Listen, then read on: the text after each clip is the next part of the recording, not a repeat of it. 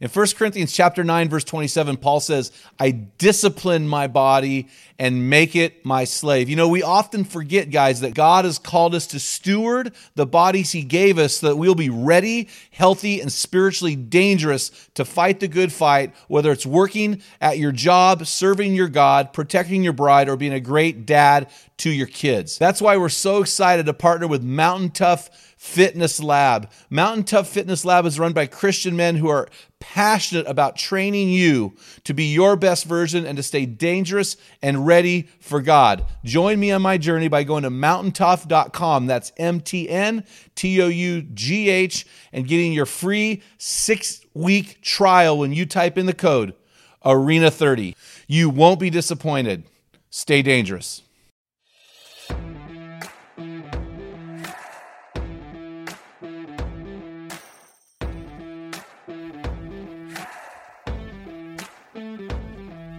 Welcome to the Man Card Podcast and our mission to build an army of men in the arena who are becoming the best version of themselves and changing their world.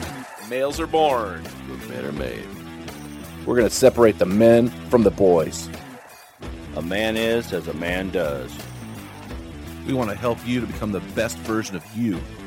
Theodore Roosevelt spoke about this rare breed, saying, the credit belongs to the man who is actually in the arena, whose face is marred by dust and sweat and blood. That's awesome. The man card belongs to those protecting integrity, fighting apathy, pursuing God passionately, leading courageously, and finishing strong. A man is as a man does. Enjoy today's episode.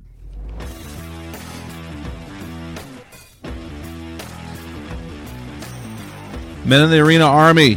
We salute you. Guys, we honor you today because you are grinding it out in the stress bubble of life. Thank you for listening to this episode of the Man Card Podcast. Our goal of every episode is to call you into the arena of manhood, call you out of the faceless, nameless, worthless, male-dominated bleachers, and to call you up to the absolute best version of you, because when a man gets it, everyone wins. Hey, I'm Jim Ramos, and as you heard, I'm here with my two great friends, the mix master and doctor of sound, Dr. Pat George, and the always faithful co-host and the backbone of the MCP, Dale Culver. So, Dale, how are you doing with your man law today? Do you have one for me? I'm all over it. Yeah, check this one out. Never refuse to receive an apology. You may not receive friendship, but courtesy will require when an apology is offered that you accept it. So, can you put that in your own sorry, words? Yeah. Can you make any sense. Pull your head out of Google's butt and give us it in your own words? All right, hold on. Gosh, grab your ears, I was man. like, you grab lost- your ears. Yeah, you lost me like at about I'm the looking at fourth Pat word. going, that's not Dale Culver. No. Okay, well, tell it. Don't look at your computer. Tell me what you say. Tell it. All right. So, if someone comes to you and apologizes, you are to receive that apology, but that doesn't mean you're homies. Okay, can I add to that? Because that is really, really good. The way you put it is better than the way you wrote it. So I'm going to accept your apology. That's great, but that doesn't mean we're going to hang out for pizza and beer. Well, I would. Can I take it to the next level? Because with that, I would say an apology means little to me, but forgiveness means everything to me. Mm-hmm. So I have to be in a position to receive somebody's forgiveness when they ask for it. Right. So if somebody does me great harm, they may never come to me and ask for forgiveness, but I need to be ready to receive it, because if I don't receive it, I carry them around like baggage. And the thing about when we fail to forgive is the very people that we fail to forgive and refuse to forgive are the same people and the last people on this planet we want to have a part of our life. Right. So we used to talk about a lot, who owns you? Mm-hmm. If I fail to forgive or be ready to receive forgiveness, I'm owned by that person. An ex-wife, a child who went wayward, a boss who fired you, your high school girlfriend who cheated on you, that type of thing. So I love that. We need to be ready to receive that apology and you're hoping behind that apology is sincere forgiveness, right? Right. But we don't know. It could be an apology. It means nothing to them, but we have to be ready, because it's all about us being free men, right? Yes. What New Hampshire license plate? Live free or die. Yeah. So if I refuse to forgive, good. I don't live free. Okay.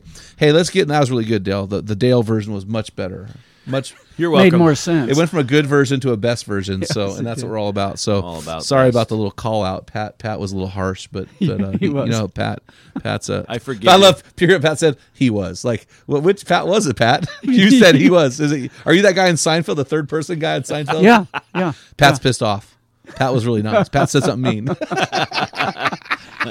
I've never seen an episode of there he's back. Seinfeld. He's so back. I'm back. I've never. Pat's never Seen an episode of Seinfeld. Oh, you would really like it. It's a show about nothing. Yeah. Okay. So, well, anyway, I like it's that. good. Hey, I want to get into the meat of the podcast. Our church is in the middle of a search committee, and we are looking for a new pastor. And I think we've got a guy, but we'll see what happens. But during our committee meetings and our interview process, these guys were saying some really good things. And one of the guys said something that I wrote down. It really impacted me. And I think that we have a problem when we have all of these men that fill the bleachers and seats of churches today that refuse to change and refuse to fight apathy and refuse to get in the game. It's like, where is the disconnect here? And I call this, it's not a leap of faith, it's a gap of faith. We spoke about on several episodes back about this gap of integrity between who I am in the dark and who I portray in public.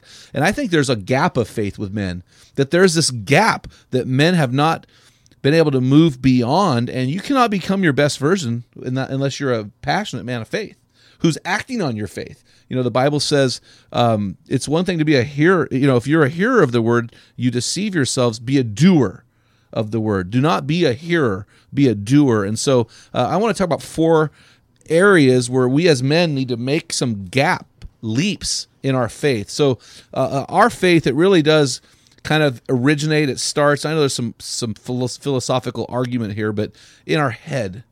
We have some kind of knowledge. We hear the message of the gospel. It goes into our head. And so we can know a lot about God, but really, do we know him personally? So from us to go from, we need to make that 18-inch journey from our head to our heart. So the first part is it starts in our head, but the gap is the distance between our head and our heart. And we need to move our faith from our head to our heart. And the Bible says, whoever is in Christ is a new creation. The old has gone. Behold, the new has come. When the new comes, that's coming because we've made the leap from cognitive assent to heartfelt conviction. Okay, guys? Now, listen. Here's the biggest gap of all. This is the problem between the anonymous, worthless, I called you worthless, nameless man in the bleachers. The difference between him and the guy in the arena is this. The guy in the arena has transferred his knowledge of God, his learned knowledge to experiential knowledge of God in his heart. And then it's moved from his head to his heart to his hands. And he picks up the sword with his hands, and he picks up his kids, and he picks up his wife, and he carries the wedding ring, and he serves, and he sacrifices himself for others. If you have not made the leap of faith, if you have not journeyed from your head to your heart and now to your hands, so now we're in our heart to our hands, man, if you have not done that, you are anonymous, faceless, and nameless in your faith community. You have to get out and serve. The church should be filled with men who are serving, not males who are sitting. And the last leap, so that my knowledge of Christ has moved from my head to my heart in a relationship, from my heart to my hands in service and sacrifice, and from my hands to my home town or city. In other words, not only are those in my immediate circle impacted when I get it. When a man gets it, everyone wins. When I get it, my faith moves from my head to my heart to my hands to my home town, and my community is impacted, no matter what they believe, is impacted by my faith. My faith will impact my hometown. It'll impact the gals who work at Starbucks in the barista line. It'll impact that guy at Lowe's who's ringing out my stuff. It'll impact that gal in Walmart whose car battery died. It'll impact that little kid playing soccer now because he's got a coach. It'll impact that homeless guy because now I just ran into a friend of ours, Pat, who had a homeless guy at his house. He's paying this homeless guy to work, and he's just hammering this guy with the gospel. Yeah, but his faith has moved to his hometown. So guys, have you made the gap of faith? And we need to make that gap. We just need to make that gap, guys. So if you have not jumped that gap, you need to do it now. So guys, you've been listening to the Man Card Podcast. Changing your world is the toughest thing you'll ever do. Becoming your best version is the biggest challenge in life, but we want to give you 3 simple steps, yet very difficult in your world-changing journey. The first one is, guys, enlist. This is like a mountain climb, right? So at the bottom of this mountain is the word enlist.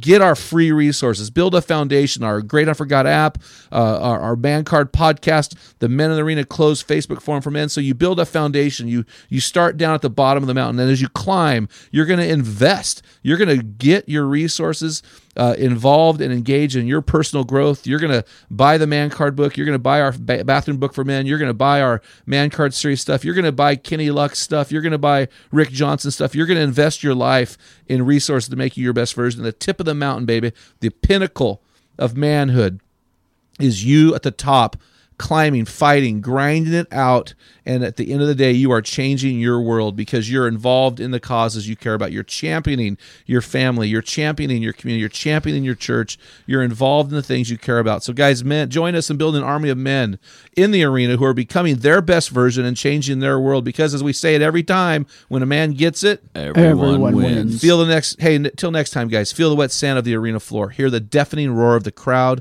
taste the sweetness of victory, smell the stench of battle, get in the game, get dirty, grind it out, and at the end of the day, people will call you Amen. This is Dale Culver, and you've been listening to the Man Card Podcast. Has your man card been challenged today? If you hunger to be the best version of you, then join the thousands of men around the country on our closed Facebook forum called the Men in the Arena. This is the best place to have open discussions around the topic of manhood.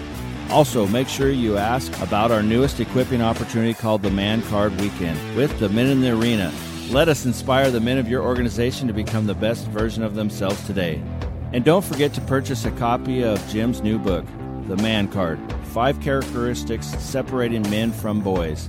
This is the best book out there that defines what a man is and does. In it, Jim combines his master storytelling abilities with his no-holds-barred style, distinguishing between men and boys. If you want to keep your man card, then pick up a copy of this life-changing book today. Simply go to the Great Hunt for God app or mancardpodcast.com and pick up a copy today. Thank you for listening to this episode, the Man Card Podcast. This is Dale Culver signing off. Until next time, join our army and become the best version of you. Get in the arena, let the world feel the full weight of who you are. Grind it out, be a man.